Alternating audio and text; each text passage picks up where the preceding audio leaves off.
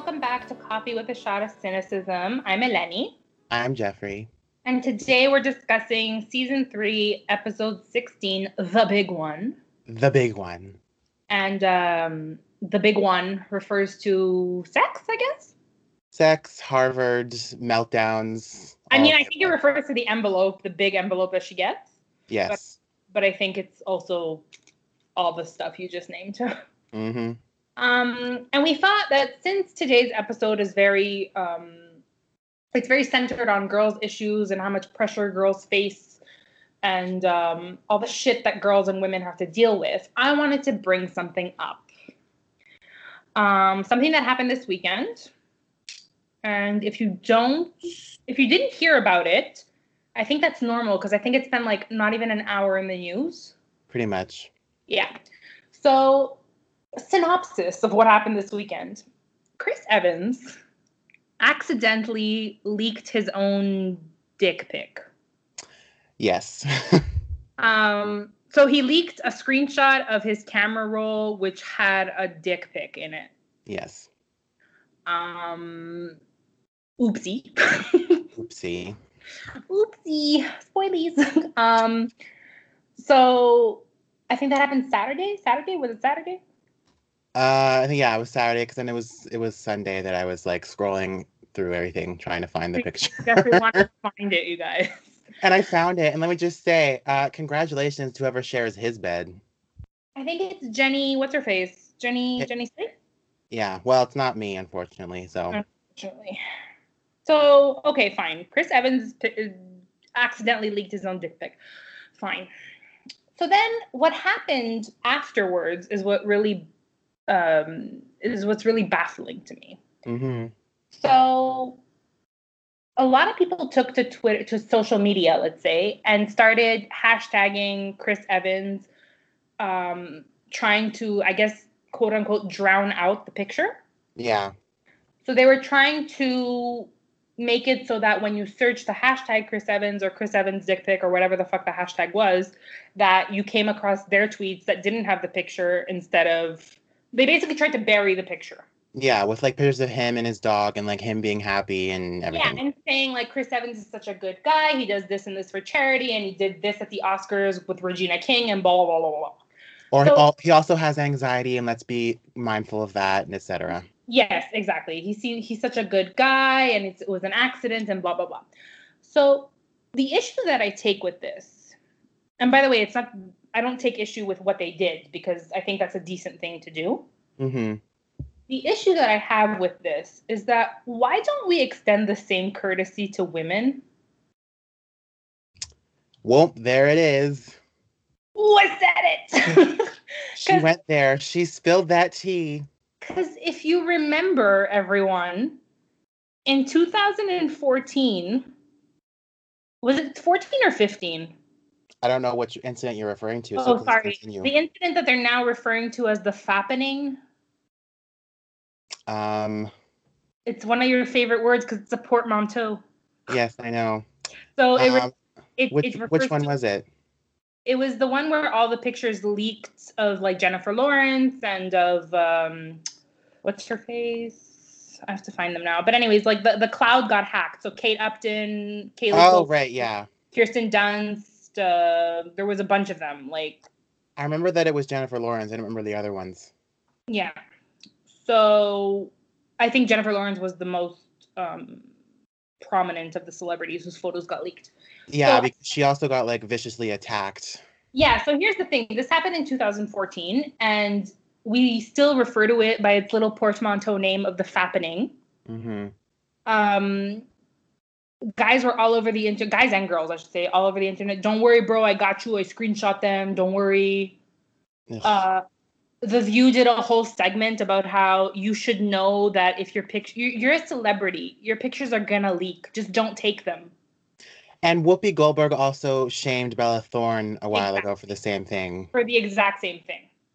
And let's think about the fact that even if something doesn't leak and they're not nudes, if a woman dresses even slightly provocatively, she gets shit on all kinds. Mm-hmm.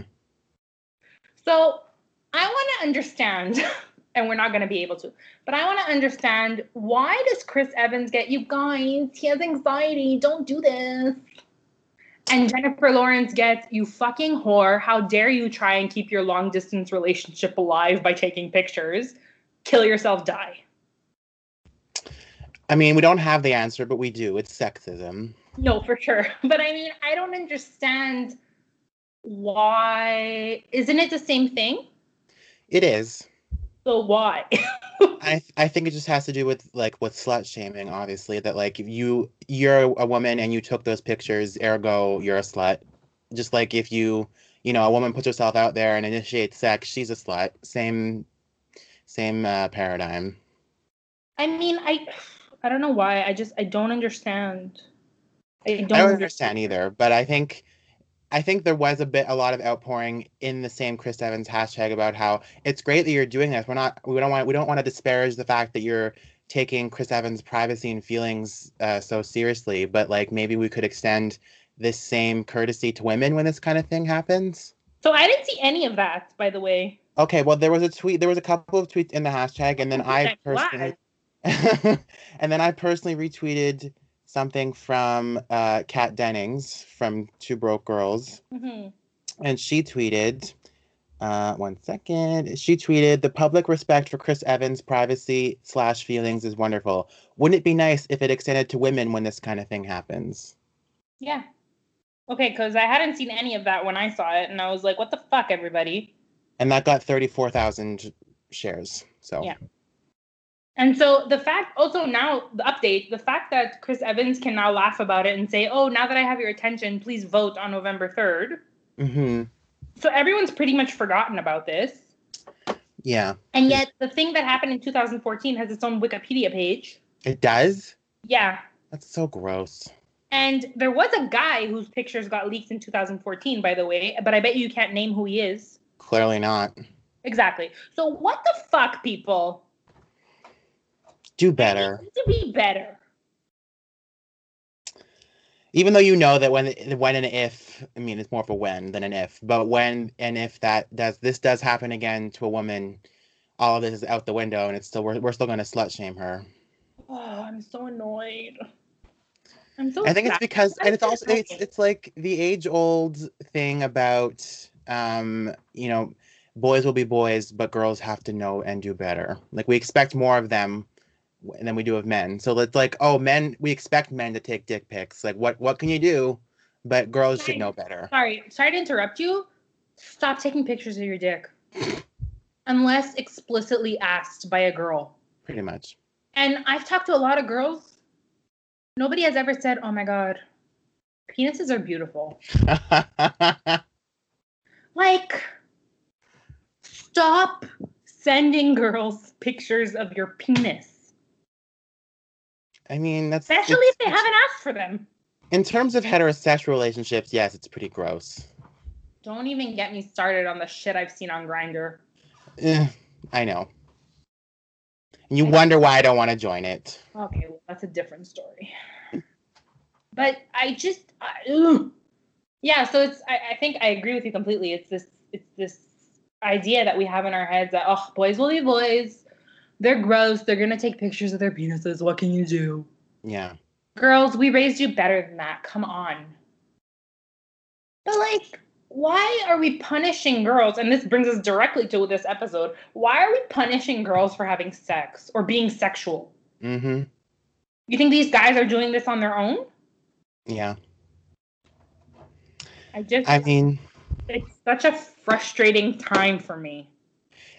I get why it's frustrating, and also it's just like, how is a picture of someone's penis not equated to whatever a woman would take a picture of? Like, to me, a picture of a penis is more explicit than anything a woman would send from my experience, which is not very much, because clearly I'm not interested in having a woman send me anything. The homosexual is speaking, everyone, please. Yes, the homosexual agenda. No, but I mean, I don't know. It's just, I'm so annoyed. I'm so annoyed. And let me be clear again, it's not annoyance at Chris Evans. Like, it happens, whatever. Yes, I think it's great that we wanted to protect him, but we should act that way with everyone. These are human beings whose privacy should not be invaded. Yes. And you shouldn't blame them. No. And I think we should post that clip.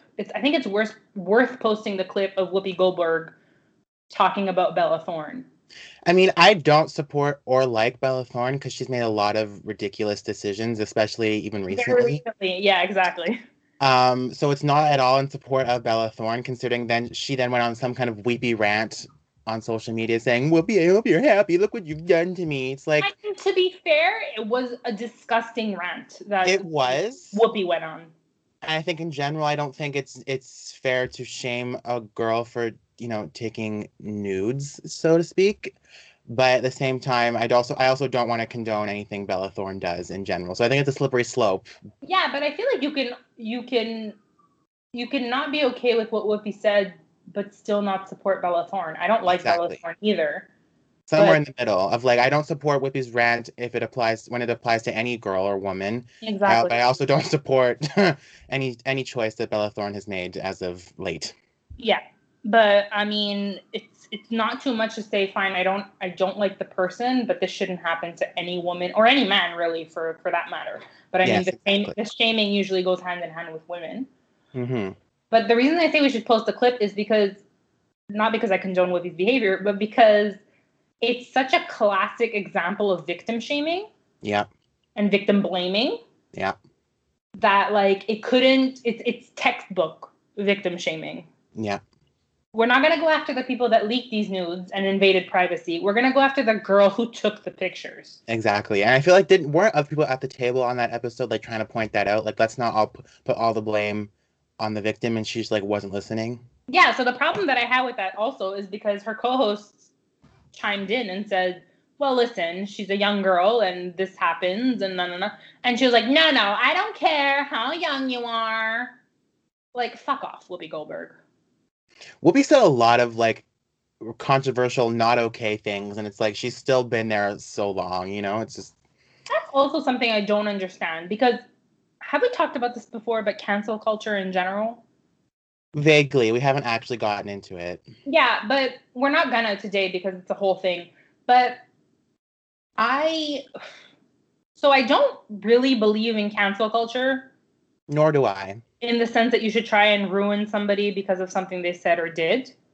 So I'd like to just interrupt. I'd like to say I don't believe in cancel culture. I believe in consequence culture. There you go. That's where I was going in my very long-winded answer. And I feel like people conflate the two, and they're not the same. I feel like cancel culture is you suck. You did one thing wrong. You're never gonna recover. People, little like 14-year-olds on social media, be like, "You're canceled." Like that to me is cancel culture. Consequence culture is you did a really shitty thing. Everyone found out about it. You're suffering consequences, and that's how things go because you deserve to suffer consequences from these horrendous actions. Yeah, and I think the main difference is that between the two is that the redemption is allowed in one of them. Yeah. So like if you did something or said something stupid and you come out with a genuine apology and you're like, I want to learn, I want to do better. Mm-hmm. Okay, there's still going to be consequences for what you said. You might lose some fans, you might lose some whatever, sponsorships, ads, whatever the fuck it may be. But I'm not like disregarding you completely.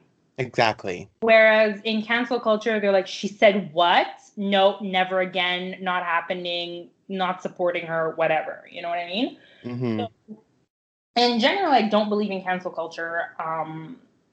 Like you said, I believe in, it's a really nice term, by the way, consequence culture. But I do think that some of the things that Whoopi Goldberg has said in relation to women or in reference to her friend Bill Cosby. Oh my God, I was gonna say that. Did we talk about how she defended Bill Cosby to the bone? Yeah, so here's the thing. She defended Bill Cosby, like she was willing to go down in flames for Bill Cosby. And she pretty much did, because even when it actually came out, she was like, didn't really say much. Yeah, and people have done way less and have gotten fired or canceled. You know what I mean? So, so where was I going with this? Oh yeah, so I'm going here. I don't believe in cancel culture.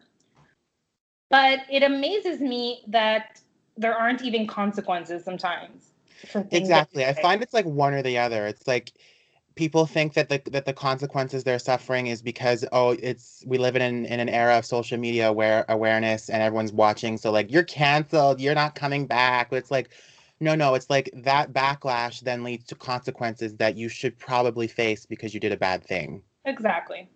I don't know. So for me, it seems that every time Whoopi says something, she always prefaces it. Let's not talk about Whoopi in general, but I feel like when people are talking about women's issues like this, they're like, listen, I'm all for women and I love women, but you know, if you took that picture, no. Like they never get fucking consequences. No. And it's so ridiculous to me. And not to say that I think Chris Evans should suffer consequences for an accident or the fact that he took the picture. No, Like I'm we're not like talking about that at all. let's not shame anyone for taking pictures like that. Not at all. But I think I think it was just strange, and obviously a lot of people took notice of the fact that like we jumped from the fact that he this happened to him, and all of his fans and his defenders just would like wanted to block him, like as if like your clothes fell off in public and all your friends just cover you, you know. Uh, it's such a weird. There's so many angles to look at this story from, and it makes my head spin no matter which angle I look at it from. But I will say, from what I saw in the gay community on Twitter, I think if the backlash from his fans had been a little like hadn't been as strong in terms of like let's fill the hashtag with pictures of his dog and him being nice and all of this charitable action that he does. I feel like the gay people on Twitter with lots of followers would have been like a bit more harsh with their jokes and their like staring emojis kind of thing. Mm. But honestly, it was kind of all to a minimum from what I saw. But I have to say my favorite tweet in that genre of Twitter was from Chris Evans' brother, Scott Evans, Oh, I didn't see it. Tell me. who is gay, by the way. And I'm going to look it up right now because I don't want to paraphrase. But he Okay. tweeted, so it was like I think it was the next day or a few days later, and he said, let me find On here. it. Here it was. So it was on. When was it? That was on. Oh, so it was on Sunday, Okay. and he tweeted, "Was off social media for the day yesterday. So, what I miss?" Ah, cheeky little fucker. And like that's all he said, and that's all pretty much anyone said. Because then when Chris Evans returned to social media, he was like, "So this happened. Let's vote." Yeah. Which is what he should be doing, because like you need to vote, by the way.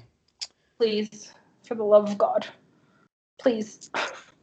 So all of that to say, let's not shame anyone for taking pictures like that. And the next time this sort of thing happens to a woman, because it's bound to happen, let's extend The same. that level of generosity and courtesy to women.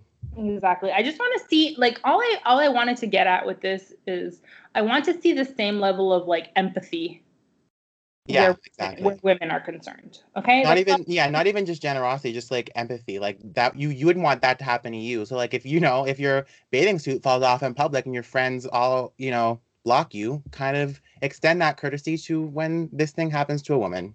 Exactly. All I want to say is be decent. Like, Exactly. like the only reason we don't judge you for the weird things you do is because you're not known, right? Exactly. So just because they're celebrities or whatever it is they are, known celebrities, D-list celebrities, I don't fucking care. Just extend the same courtesy and be a little bit more empathetic. Okay? I don't think we're asking too much. I don't think so either. Okay? Okay. So that was on my mind, and it was funny that happened this weekend, and I was having those thoughts, and then those thoughts got reinforced when we were watching this episode because the big one The big one. refers to Paris having sex for the first time and trying to come to terms with, I don't know, she's feeling guilty, she's feeling like she's being punished because she had sex. And I just I don't understand the level of craziness surrounding women and sex. Like, why does it get people in such a tizzy that women are sexual beings? And honestly, we had been discussing this prior to our discussion of this episode, our official discussion anyway. And I personally never even thought of this episode in that context until you and others started pointing it out. And I was I always got the conflation, but I was like, only now watching it for analysis, I was like, that's interesting. Yeah. I think what this episode does a really good job of is making girls and young adults in that time that we're watching it feel very seen. Yeah. Because as much as there's like, okay, high school drama and like whatever, boy drama and this and that, there aren't a lot of times where you're like, oh, I can relate to this in the show, right? Yeah. To a scenario in general. Yes, to the characters, but maybe like a specific scene or a specific plot point. Sometimes it's a little bit harder. And I think this episode does a really good job of making, even if you were watching it back then and you weren't having sex, but you hear the discourse around sex for a girl. Paris calling herself a slut because she slept with her boyfriend who she loves and she's 18. Like all these things, I feel like a lot of girls can relate to. And I think even in 2003, it was, I'm not going to say avant-garde, but it was much, much less talked about and discussed as we do today, I would think. Yeah, and I think the reason it was much more brave to have this discussion back then is because now with social media and everyone documenting whatever and things getting a little bit more provocative and sexualized, I think people just assume that everyone's having sex. And so it's not as talked about it in a taboo way. Yeah. I mean, I definitely still think girls and young girls especially feel the pressure. I think that pressure is always going to be there. For sure. Just historically. Yeah. But I think in 2003, when we're still talking about good girls versus bad girls, which is what Paris says in her very failed speech, it's really, really hard. No, I just think it's very hard to watch Paris struggle with this and knowing that girls are still struggling with this, but they would have been struggling with it much more in 2003. Does that make sense?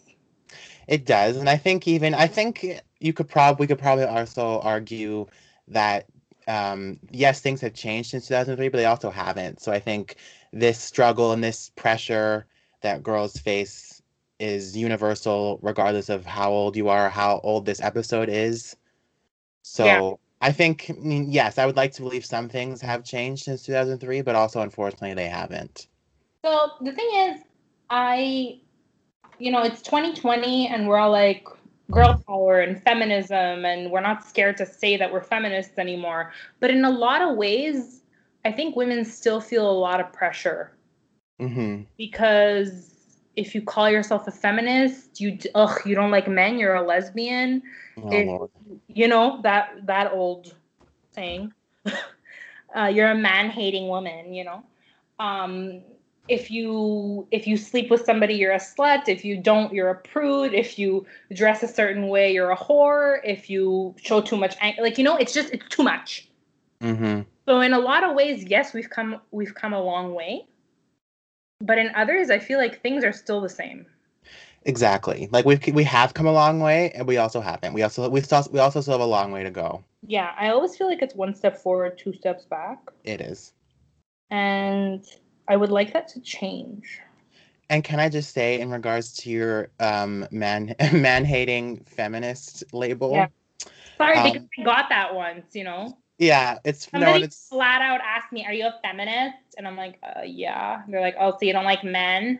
Oh Lord. I don't know what that means. It's funny that you say that, though, because anytime someone mentions man-hating feminist or something along the lines of feminist means you hate men. Yeah. I think of this waiter who used to work in the restaurant where I worked. And it was a small wait staff. There was only like four waiters in total, I would say. And he used to work on the weekends when I worked, and I was close friends with two of the waitresses, and he was just very. I'm not gonna say he was creepy all the time, but he just didn't really know where to draw the line sometimes, and like didn't he would always be joking and like didn't really understand or know when his jokes were inappropriate or not funny or not just like time and place, you know? But again, boys will be boys, right? Yeah, and like it was and like in retrospect, it was kind of weird how like the boss would get creeped out and then but he still wouldn't say anything because oh he's just a man. Like Ugh. it was like in retrospect they could have done better. But it's just funny because he would say those things and then would also say other things that would make you think that he supports like he would say contradictory things that would completely make no sense with his creepy jokes. And then later he once told us a story about how at his last job, he complimented like a girl's dress or something and she complained that he was being like creepy or inappropriate and so he said that oh well she's a typical man-hating feminist and went on this whole rant about her. And then it was like as he was leaving out the door and once he left I turned to my friend and I'm like so we agree that that woman had right to report him, right? And Yeah. he's like yeah we agree, okay, good, we're on the I same don't know what page. it is, but sometimes I'm talking to people and I'm like, oh, he was so creepy, he did this. And they're like, oh, that's not that bad. That's even worse that you have to say that's not that bad. I hate that because it's either you don't believe me or it's like, yes, you believe me, but that behavior is so accepted that we're just going to glaze over it. Well, neither of which is acceptable. Yeah, like I once told my family members that somebody whistled at me on the street. Ugh. And I was like, yo, I felt so gross. And they're like, oh, relax. I know. And I'm like, are you serious? Ugh, anyways, I can't deal with it. And personally, let me just like I don't know like was it your mom who said that or was it a man who told you to relax? It was both. It was a man and a woman. Okay, so I was gonna say like from my perspective, like when I was younger, I didn't really understand why girls would be so up in arms when they get whistled at or catcalled. Like I didn't understand it at all when I was younger, Yeah. and like but now I realize that like and even if I still don't completely understand it, like it's not mine to understand. Like that would never happen to me. So it's not. It's like all I have to do is understand that you don't like that, and Yeah. that's completely your right to be offended by it. You know what I Yeah. mean? It's also just like, no, I don't think any woman has ever responded to that. No, and like to like obviously now as I'm older, like I realize it's creepy, Yeah, and like you're you're standing, allowed to be offended by it. yeah, you're standing across the street whistling at me. Like, what do you think I'm gonna do? Drop my pants right there? Ugh. Tell you to come and get it? Like, what? I'm whatever. Like, no great love story has started with you guys. I whistled at your mom and it was love at first sight. Oh my God. Like, no, that's never happened. All I'm getting right now is a visual of you on the street singing "Come and Get It" by Selena Gomez when someone whistles at you. Gross. No. When you're ready, come and get it. No, no, no. No, okay. No, thank you. No, thank you. That's also a very gross song. It is. Agreed. Why would he come and get it He when wouldn't. he's ready? So shall we talk about Kirk and the mailman? Okay, so I don't know if you guys know this, but it's actually really hard to become a mail carrier in the United States of America. Especially now, I would think, no? Oh my God, now especially. Fix whatever's going on with the USPS, please. But Just like fix your whole country because I'm very okay, mystified. well, I wasn't gonna go there, but no, it's actually I looked it up. It's actually super fucking hard to get a job as a postal worker, and they're really coveted jobs because they're government jobs too. Mm-hmm. So I do not understand how Kirk got this job. I mean, Kirk kind of weasels his way into a lot of jobs, so I'm not completely surprised. But if the process is that difficult, then, you know. But then again, it starts hollow, so.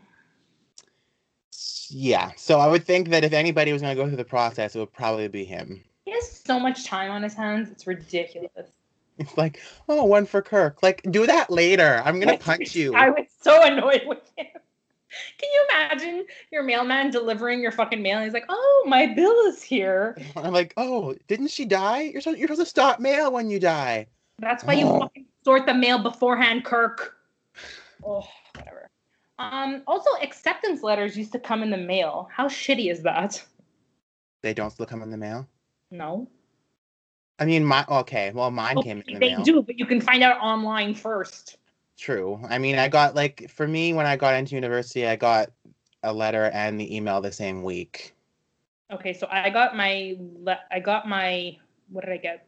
I got notice online, and then they sent me like a packet, a welcome packet. Mm-hmm.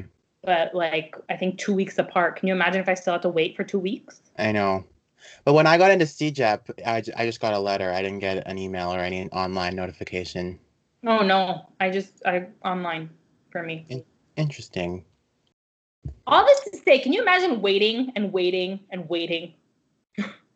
I mean, before, I think anybody who's listening who was, in college before the internet could probably be like, yeah, what? No, I understand. But I already have problems with anxiety. Okay. If I had to check the mailbox every day, to be fair, I was refreshing my fucking browser every day, every hour. Oh, Lord. It's just an overall anxiety producing thing. I mean, for me personally, I would be like, I have no control of when it'll arrive or not arrive, so I wouldn't Yeah, stress so you that. would think I'd be like that too, and I would try my best to say that, right? I'm like, it's out of my hands. I can't do anything. But I would still fucking freak out. And just sit and click refresh, refresh, refresh. Basically. Should we talk about Luke not kicking out those three at the restaurant? Okay, as annoying as that scene was with the new menus, it was also very funny. How come everyone else gets a new menu? I'm gonna kick you in the face. Okay, so here's something really fun. I remember watching this scene with my dad. I remember it vividly. Mm-hmm. And I remember him laughing so much. So maybe the reason I'm not as annoyed as a lot of people when they watch the scene, because it's not the first time I've heard that people are annoyed with the scene, is because I just have a very fond memory of it. But yeah, I mean it is it is comical because you know that Lorelai is doing it on purpose. yeah, so and then what else, the other thing I wanted to say is that it 100% shows their relationship in a nutshell. Like Luke is so annoyed by her, but you can tell adores her. Mm-hmm. And would make her whatever the fuck she wanted on the menu anyways. Yeah. And she just loves to fuck with him. So it's just their relationship in a nutshell, and that's what I like about it. But yes, it is very annoying. If somebody were to ask me how come everybody gets a new menu, I would like whip the menu at her face and walk away. oh my god. But 3 more salads because of Nicole. Interesting. Like that's like such a man thing to do. Like, ooh, you need more salads. Oh, so here's the thing: we didn't actually get to hear what Nicole said, right? Obviously, but do you think she actually asked for salads, or he was just like, Nicole's a woman, she can't eat a lot of things on this menu. Let me add salads. The latter. Yeah, it's such a Luke thing. And also, I'm not gonna communicate. We're just gonna assume she eats salad. exactly. And just the fact that so much of Luke and Nicole's relationship takes place off screen. That's what bothers me the most about their relationship. Yeah. No, I agree. I think as of now, I think we've only had like 3 scenes with them. So the 2 scenes where they talk and he asks her out, and then the other scene where they come home from their date. Yeah. And yeah, I think it would be a lot easier for fans to swallow when they're watching this if we could see a little bit more. Because there's so much action that happens with them, but we see like so little of it. Yeah, and I wonder why that is, to be honest with you. Maybe because they're boring. It could be. But I mean, they gave us so much fucking not Luke, Alex. See, I forgot his name. I was like, literally when you said Alex, I'm like, who's Alex? Exactly. So I don't know. I don't know why they did that. I don't know if they did that purposely. I don't know if they did that because the actress had another obligation. I don't know. But it always seemed weird to me that their relationship took place off screen. And considering they did end up using the character for a lot like plot line wise, in terms of they later get married and break up, and he like gets arrested. Yeah, he has a breakdown and whatnot. Yeah, no, I don't. I always found that weird. And we don't see Nicole for any of it. So I think I don't even know. Like, to me, maybe like you said, maybe the actress had another obligation, or like she was just signed on for a guest role and only filmed what she was, only filmed what she said she was going to film, and then they ended up just using that same character for whatever the hell they wanted. I don't know, but it always seemed really odd to me that they would make a character such a big part of his life and then go like, okay, bye. Yeah. We're not even going to see you for any of it. Like, I wonder if the actress is like, oh yeah, I was on Gilmore Girls. How'd that go? Yeah, I don't know. I don't know. Can you imagine she's saying like, oh, I was on Gilmore Girls, and everyone's like, how? Why? In what episode? I follow her on Twitter. Maybe I'll ask her. Oh, then she'll block you. Yeah, I know. Okay, so it's the return of Brad again. Again, because this is the second time that Brad comes back. Poor Brad. Poor Brad. But do you know that the actor who plays Brad? Yes. His name is Adam Wiley. Mm-hmm. He actually did leave Gilmore Girls to star on Broadway. Interesting. He actually did star in Into the Woods. So I guess they wrote that in verbatim. Yeah. I don't know if they actually called him Winningly Naive, but he did star in Into the Woods. He was also a magician. Really? He was also he voiced a character on Hey Arnold. Oh. I loved that. I loved that show. I fucking loved that show. And probably the most shining moment on his CV, his resume, if you will. He was a former Crayola spokesperson. Oh my God, really? Yes. That's hilarious. So, I don't know in what order these things happen. But hey, I'd put Crayola spokesperson over Gilmore Girls any day. I wouldn't. Fucking Crayola. I'm so jealous. You know what? I'm 28 years old and I'm still jealous of the kids that had, the big Crayola box? Yeah. With a sharpener? Mm-hmm. I'm still like, you rich bastards. Or the kids with the scented markers. Like, fuck off. Oh, yes, those scented markers. Bastards. Okay, we can't talk about this because I'm going to cry. Yeah, so he was actually winningly naive. And I love that he comes back with this, like, blasé attitude. And he's like, you can't hurt me anymore, Paris. Oh, but she can. Oh, yes, she can.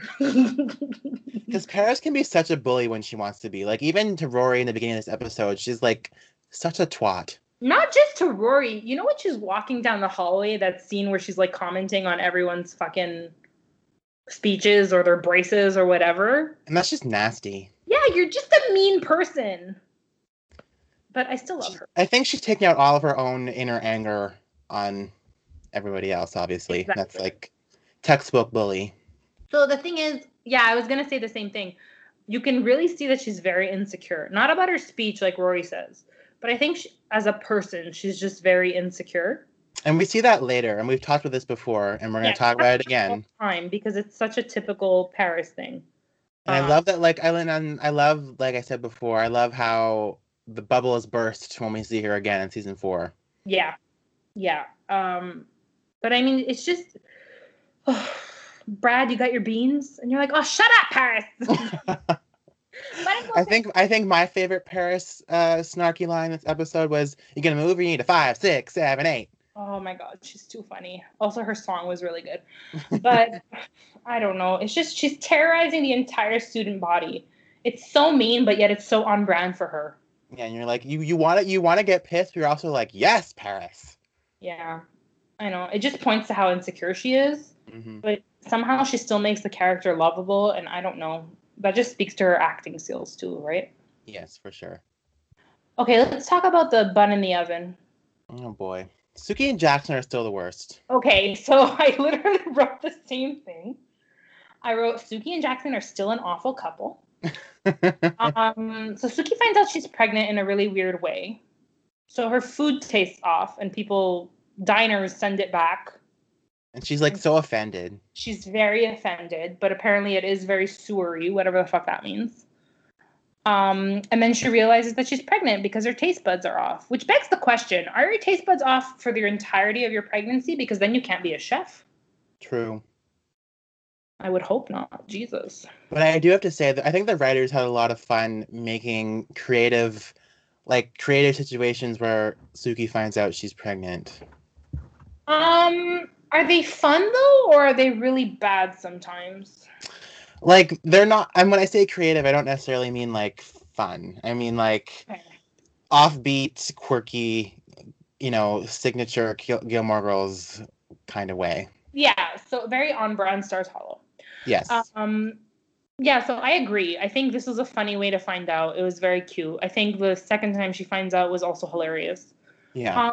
The third time, not so great. No, I think it got old by that point. Yeah. And I understand they did it because Melissa McCarthy in real life was actually pregnant, but not great. Yeah. But we will talk about that later.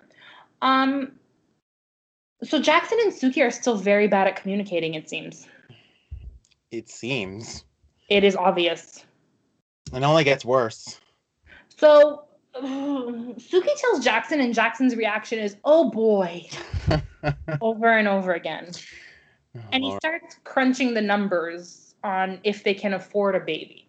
And my fucking question to you is, couldn't you crunch the numbers before you decided you wanted 4 and 4? True. Couldn't you talk about an expansion before you decided to have baby? Yeah, riddle me that, bitch. Couldn't you talk about the butcher knife, the cleaver, whatever the fuck it was that he fucking wields at them? Oh my Couldn't God. You talk about that before? Like, I don't know. For me, watching Gilmore Girls the first few times, you never really pick up on it. But now, having seen it so many times, and now that we're analyzing it, it's like Jackson is just annoying, and not in a quirky, cute Stars Hollow kind of way. No, so well, I don't know about that, but I still think he has his moments where he's funny, and yes, sometimes he's annoying. But he has his moments, but he gets more annoying as time goes on, I think. Yeah. Oh, well, definitely. But I think this is one of those times where I'm just like, I'm so annoyed by the fact that, not that you're freaking out, because I think it's normal sometimes for men to freak out, especially if this was a surprise. It looked like a surprise, right? Mm-hmm. But you literally told her 5 episodes ago that you wanted 4 and 4. Mm-hmm. It shows me that you didn't put any thought into anything. Just like you didn't think like, oh, well, how will this affect my wife's body? Or like, her career or whatever. We talked about that at length in that episode. You didn't think about your finances beforehand? No, and oh boy, crunch the numbers and like hide the meat cleaver. It's just, I'm like, Jackson, come on. I was rooting for you. And it's weird, and it proves how little thought he gave 4 and 4. Like, I want kids. I have to impregnate my wife. My job's done. But that we said that last time too. I think it's really easy for men to just say, yeah, I want this many kids. Let's get on it. Yeah. And this just proves that you didn't, Jackson, didn't put any thought into it. What do you mean it takes 9 months to get a baby? Yeah.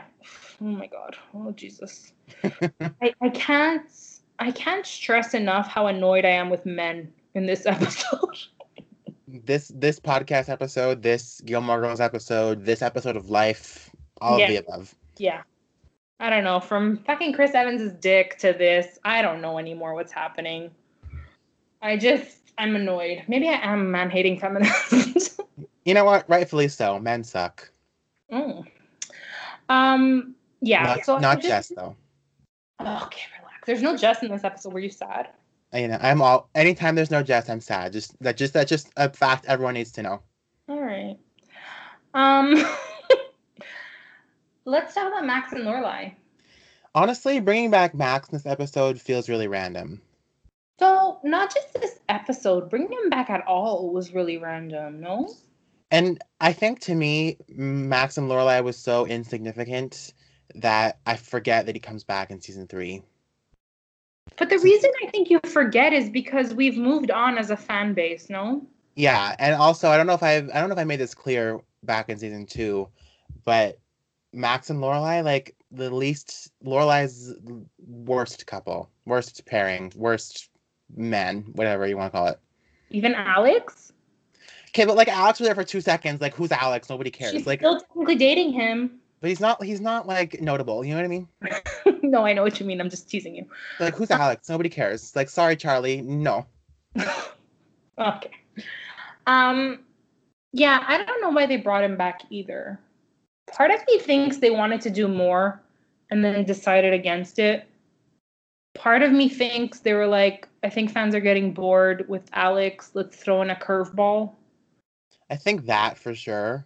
And part of me thinks they just wanted to create some suspense. Yeah, both of those things. I also think that there was not a lot of closure the first time around. There's no closure now either. And like, yeah, but like, did we really need closure? Like, was that going to make or break our, viewing experience? No, so we talked about it in season 2, the fact that they never got closure, right? And we were like, oh, it would have been nice for them to have a scene, but we've moved on as a fan. Yeah. As a fandom. Like, it's not going to change anything in our lives, the fact that you guys didn't get closure, right? So I don't know. Oh, I'm just annoyed. Like, he comes back, they kiss. He said, well, no, first he says he's over it, and then they kiss. And he's clearly not over it. But then part of me thinks, yes, he is. It's just like she's talking about how she did actually love him. I don't know what to think anymore. So I don't think that Max is over it. I think Lorelai's over it, but she's just immature and sees him again. It's like, ooh, Max, kiss. Like, there's no. When she was talking about how they didn't get closure and how she was telling him, I never really got to explain my reasons. And he's like, you didn't love me. She's like, no, I don't think I didn't love you. By the way, I think that's true. I don't think she didn't love him. I think she loved him, but I think she was just too immature to get married. Yes. And she said, I don't want you to hate me. Now I know where Rory gets it from. Oh, yeah. If it wasn't clear before, it's totally clear now. No, I always kind of knew because her mother's really the same way. But now it's just like, you really, really see it. They need to be liked. And so what was the point? Because I also think Lorelai is over it, right? Yeah. But what was the point? Was it to prove something to yourself? Was it was it because you're not happy in your current relationship? Like, what was the point of this kiss? I want to know. You're just fucking him up. Yeah. So I think in general, there's a lot of unresolved issues between Max and Lorelai. Just like in general, the writers, I'm not gonna say dropped the ball, but they dropped the ball. I would say they didn't really know which direction they wanted to go, and they thought like, let's just play it out organically, and it didn't work. Well, just like Jackson, you should have crunched the numbers before. Yeah, and also I think you're right. You were right to say that they wanted some suspense, and they didn't know where to take Lorelai's love life following Alex. So it was like, ooh, Max.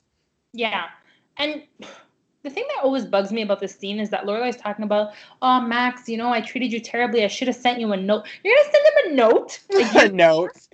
No, but like a year later, it's done. What's done is done. It happened. It's over. Yeah. He seems like he's in a good place. Stop talking to him. And I think that's also a telltale sign of how immature Lorelai is. And we saw it much more in season 2, and we discussed it at length. But I think whenever like someone like Max, who marked that time of immaturity, comes back, she's like, ooh, I don't know how to deal with my feelings like an adult. Mwah, mwah, mwah. Like, you know what I mean? We see it every time Christopher re-enters her life too, right? Exactly. She goes from being an adult who has her shit together to being an immature child all over again. I think both things can be true. I think she has her shit together in some respects, and in other respects she never really does. Ugh, I can't.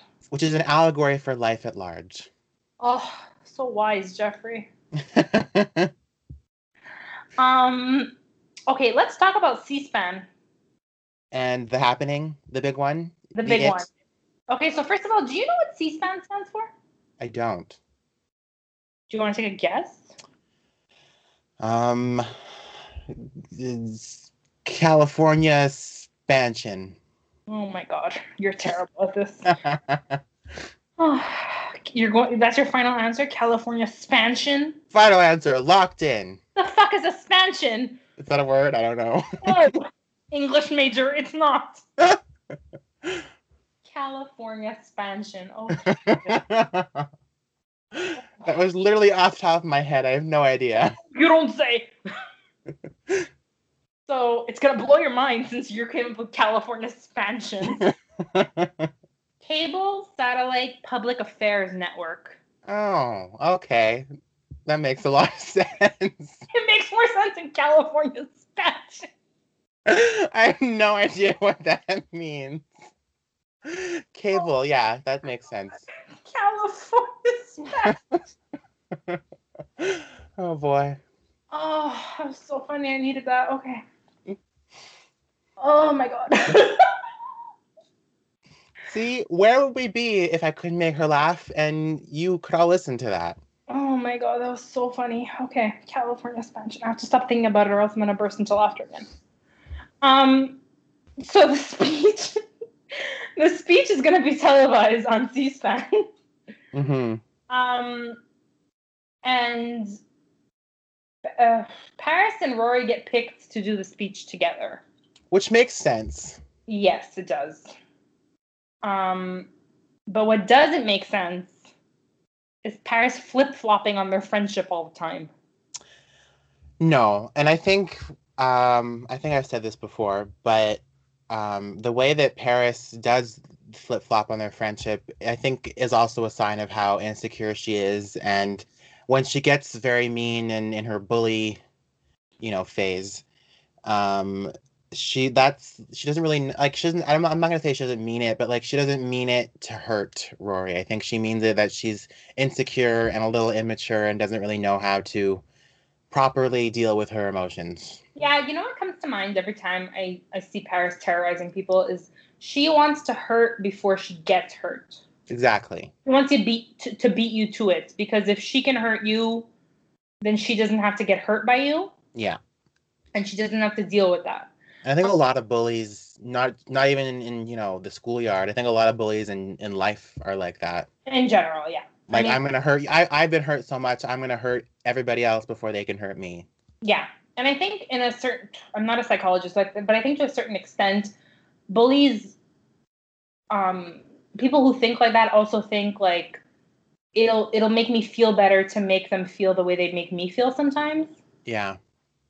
So Paris, in this case, was really hurt by what she thought Rory did to her. So now she wants to hurt her. Exactly. And make her life a living hell. But I do have to say, I hate when people talk about what a bad friend Rory is. Mm-hmm. Because she's such a good friend. In this instance, yes. Yeah, no, like, don't get me wrong. There's instances where I want to shake her and be like, this is no bueno. But there's others, like this time, where I'm just like, what other person would let you come over after you treat her like shit? And confide in her like that. And confide in her and then comfort you backstage after you had this meltdown and ruined her chance of being on C-SPAN. You know what I mean? Yeah. Rory Gilmore is far from flawless, but in this episode, she's a saint. Yo, in this episode, it's women coming together to help women, and I love it. Yeah. Even the way Lorelai goes backstage and she's like, I'm here if you need me, take your time, you know? Yeah. Paris had sex. Spoilies. And she wants to debate the pros and cons of having sex. I mean, I think it's a bit late there. Yeah, because it was already in you. Oh my god, okay. I'm sorry. She went there too, ladies and gentlemen. I'm sorry. But it happened, right? So you should have made a pro-con list beforehand, no? Yeah. But I like what Rory tells her. You can't plan these things sometimes. Foreshadow. Yeah, well, let's not go there because I'll cry.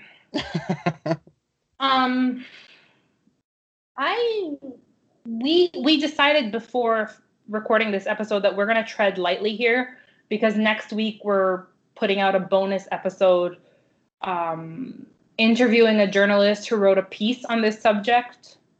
Spoilies. But that we also posted a while ago on Instagram that you can go read. It's a great piece, but we want to discuss it with her a little bit. But basically, this whole conversation and the reactions surrounding sex in this episode makes me feel icky. Icky. That's a good, yeah, I'll take that. Icky. You'll take it? Like, there's no other word to describe it. It makes me feel very uncomfortable. And like I said in the beginning, I actually didn't really see this episode that way until I read that article, and then we discussed it outside of the podcast. And then upon rewatching it today, I was like, wow, it's kind of hard not to see it. Can't look away. You can't unsee it now. Yeah, so I think when you're younger, it's just like, oh my God, Paris and sex, and like it's a cautionary tale, or not really, but they're like, Lorelai's looking at it as a cautionary tale, and then Rory's like, you're fine, you're not a slut, don't worry, you loved him. But it's very surface level when you're younger. Looking back on it now and knowing what I know and having read what I've read, it's just, icky is definitely the right word for it. Problematic, too. Problematic. It's just uncomfortable. It equates women's sexuality with their morality, and it's not a good way to talk about women or portray women. No. So I don't know how much we want to talk about today, since we are going to get into it next week. But we can talk about Paris's iconic meltdown. Yeah, so we can talk about that, because that was epic. And I just have to say, I like I've said before, season 3 is not my personal favorite, but I do think that season 3 has a lot of the show's best moments, and this is one of them. Yeah, so Paris's meltdown. Number 1, super well acted. Could we agree? Yes. Number 2, kind of hard to watch. Yes, definitely. Because you can really feel her pain. Mm-hmm. And 3, hard to watch because she's so hard on herself for having sex and she thinks she's being punished. And 4, no one deserved to go to Harvard more than Paris Geller. Right? So when she was talking in the backstage in the green room, I was going to say the green room as if this is a television show, but when she was talking backstage with Rory about how 5 generations of Gellers have gone to Harvard, that alone should have made her get into Harvard, no? Yeah. On top of her grades and her volunteer work and her having gone to Chilton since kindergarten. Like, you know what I mean? It doesn't make sense. Doesn't make sense. The only thing I can think is she bombed the interview. And we never really get more. Do we get any more clarification later on why she didn't get in, or just not really? No. We get we know which school she did get into, but we never hear about why she didn't get into Harvard. And I don't think they really give you a reason either, right? No, and I think maybe in my head the only reason, like the reason why Harvard would have turned her down, maybe was because she was a bit too intense. Yeah, that's what which is still not fair, because she like dedicated so much of her life to getting into Harvard. Yeah, no, I completely agree. But it's to me, I'm like, knowing how Blue Blood Society works, the name is everything, right? Yeah. So even if you're shitty and you don't show up to class, oh my God, excuse me. Jesus, sorry. Yeah, even if you're shitty, you have shitty grades, you don't show up to class. Like, I know how Ivy Leagues work. Yeah. Trust fund babies always get in. They do, and it's weird. And like, so I think they just must have not liked something about her, because she says later, 5 generations of Gellers have gone to Harvard. Yeah, and I do think if she had an interview, it would have been her interview. Yeah. So like, again, it's left up to the imagination, and it's not really important in the long term why she didn't get in. It's just the fact that she didn't, and everybody, and having watched the show up until this point, you know how dedicated Paris was to getting into Harvard, and you can't help but feel sad, like you said, because no one deserved to get into Harvard more than her. Like, she did all the work times 10. Yeah. It's just even just thinking about it now, I'm like, it's not fair. Really not fair. No, I completely agree with you. Yeah, I don't know. I don't know what else to say about poor Paris. But the way she described that envelope that she got, sorry, Paris, we're not interested. Try again next year. Love Harvard. Love Harvard. Because I'm like, I again don't know what it's like to receive any kind of letter from an Ivy League school, but It's funny because I'm assuming they just, lay it down like, you suck, we don't like you, ciao. Like, you know what I mean? Yep. So, love Harvard, I'm sure was the sentiment that everybody was looking for. Yep. But yeah, it's really, it's kind of heartbreaking. Poor Paris. Yeah. Especially since we know what comes later. But anyways. Also, Paris, don't worry. Harvard fucked up because you become a doctor and a lawyer. True. So, joke's on them. And I do like how, we don't know it yet, and I'm probably jumping the gun here, but it's interesting, and it was good writing on the show's part that for the first 3 seasons of this show, it's Harvard, Harvard, Harvard, and in the end, life doesn't really go as we planned all the time, and Harvard is not in the equation for any of the characters. Yeah, so that's a really good example of it, but I love how the show always has moments like that. Mm-hmm. Where you think one thing's gonna happen, you've planned it all out, and it doesn't. So Rory didn't plan on having sex with Dean, she did. Lorelai had planned to get together with Christopher, Sherry gets pregnant. Harvard, Yale. Like, little things like Rory plans to go on and be a journalist, it doesn't happen. You know what I mean? Mm-hmm. That's what makes the show really realistic, too. Also an allegory for life at large. Oh, good job, Jeffrey. But, yeah, so we don't want to get too into the sex of it all. Because, like I said, we're going to have a bonus episode coming out on Wednesday. Where next week, where we talk to Samantha, who is the journalist who wrote that article. It's on our Instagram, and I posted it on our Twitter. So go check it out if you want to know what we're going to be talking about. And we'll send the link out again before the episode comes out. Absolutely. So you get a bonus episode this week, you guys. Yes. And I don't want that, Jeffrey. What do you mean? Because I'm too intense, remember? Oh, yes. So we've read some of our reviews, ladies and gentlemen, folks. Apparently, and I only saw that one review you sent me because I couldn't find any more when I looked on that site. Oh. I don't know. I don't think I was using it right, but the one review that Eleni did send me said, like... Can I just say, I'm not upset by this review. I just think it's really funny. It's weird because it's like, it's positive and negative. It's like... Yeah, it's like a backhanded compliment.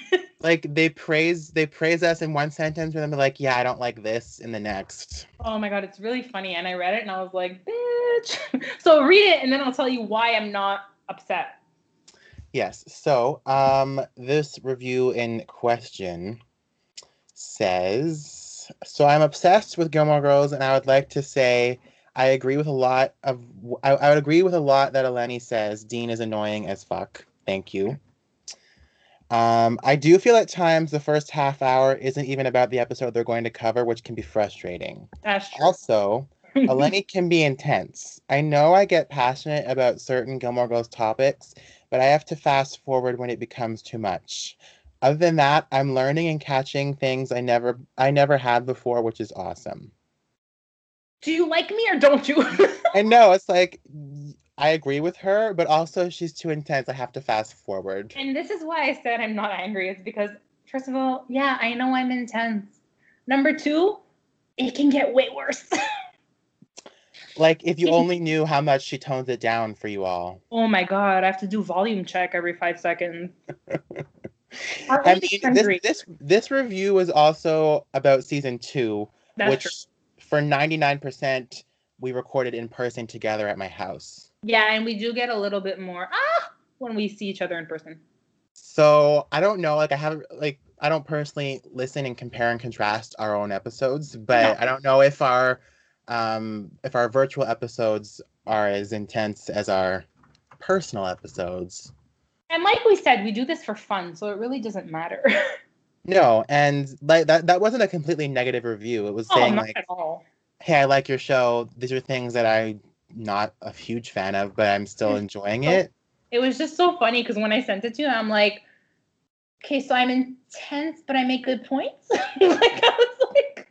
Yeah, so for me, I'd be like, okay, don't change, because if you make good points, you kind of have to be intense sometimes. Yeah, listen, and you know what? To be fair, season 2, I was shitting on Christopher a lot, so I did get very intense. But rightfully so. That's true. Oh, what are you gonna do? I don't know, but I do know that we also get messages on social media all the time telling us how much joy and comfort our podcast has brought people, especially this year, Yes. which as I said before is insane. So thank you very much for always listening and being our fans. I guess we have those. I guess you can write us a review if you like. Yes, Um, you can rate us on iTunes, on and write Apple us a review. Podcasts. It's always fun to hear what you guys think. Yes. Not that I give a fuck, but you know. Do you have anything else to add about this episode? What I'm gonna say is we have our last 2 bracket matchups. Interesting. Tell me more. Yes, our last 2 before we move on to the next round. So we're gonna do the 1, 2, 3 go again. Okay. Are you ready? Oh boy, yes. And this coincides with this episode. So the first one is 316, the big one, versus 322. Those are strings, Pinocchio. 1, 2, 3. 316. Okay. And then the last one, 522, a house is not a home, versus 622, parting. 1, 2, 3. 522. No. Just because I'll never choose season 6 for anything. Oh, shut it. So those are the last 2. We're gonna post them throughout the week, and then once the first round is officially closed, we're gonna post the whole thing again and start doing round 2 matchups until we get to one winner. The countdown is on, friends. We're getting there, you guys. Anything else you wanted to add, Jeffrey? I have lots to say about Paris's meltdown, which we're going to discuss more in our bonus episode. So you'll have all of you will have that to look forward to. Mm-hmm. I did want to ask, because we'll get into this more with episode 17, but I did want to ask, in your opinion, do you think it's realistic that Rory gets into all 3 schools? My guess is if you get into one, the Ivies are the same, no? Like, I don't really I'm saying in real life, I guess I don't really know how it works in terms of obviously it's very competitive, but yeah, I guess like you said, if you get into one, you can kind of get into them all. I just to me it just felt a bit, I'm not gonna say it like fantastical, but it seemed I don't know, to me every single time I've watched season 3, it seems that her getting into all 3 is like a pipe dream in real life. So I don't disagree. Mm-hmm. But I also think that this is kind of the last time that things really go her way. So Yeah. I'll have it. Like, it could happen. I'm not saying it's completely out of this world, not a possibility. It's just that like every single time I've watched season 3, I think to myself, would that happen in real life? Yeah. So it's definitely hard to do. Mm-hmm. And I will say, as the years go on, it gets more and more rare because I recently saw a story about this on Last Week Tonight. that's why I'm saying it. The admission rate is going down while the application rate is going up. Okay. For all of the Ivy Leagues. But the thing is, if you're already coming from a prep school, mm-hmm. and you have a perfect GPA and you have stellar letters of recommendation from said prep school, I don't see why not. Yeah. Again, we're just made to believe that Rory's this genius. Well, genius. She works really hard. We know that. But she's very smart and she reads a lot and like whatever. So, but I tend to not think about it too much because I know what a shit show her life is going to become. Mm-hmm. And also, by the way, just because you went to an Ivy League school doesn't mean anything. Yeah. So I'm thinking like, yes, it's a possibility. She could have gotten lucky. Doesn't mean the rest of your life is set. Listen, George W. Bush went to Yale, and look at that potato head. Mm. Jared Kushner went to Harvard. What more need be said? Exactly. So I don't put too much thought into that. Like I don't think about it too much because she has to drop a class later, then she drops out, then her life doesn't go as planned. So I'm like, whatever. It doesn't. So yeah, he got into Ivy Leagues. Doesn't mean shit. There's more successful people out there that didn't get into Ivy Leagues. Yeah, exactly. I think it's also a slippery slope because like you said, her life does take different routes later, and Rory herself is just a very flawed human being, and that's okay. She's a mess. Okay, I was trying to say it politely, but yeah, she's a hot mess. She's a fucking mess later on, but who isn't is what I have to say about that. Rory in A Year in the Life is just a whole other ballgame. Yeah, but let's not get into that, but I think it's way realistic. Anyway, where can they follow us, Jeffrey? They can follow us on Instagram at Gilmore Girls Podcast or on Twitter at Gilmore Podcast. And they can always send us an email, gilmorepodcast@gmail.com. Love letters, comments, questions, concerns, etc. And you can review us so that we can have a laugh at your reviews, please. Yes, please. It's entertainment for us. It really is. Very fun. And that's it for this episode. So, like we said, look out for that bonus episode on Wednesday. We're going to post about it again. And we will see you next time. Yes, thank you for listening. Bye.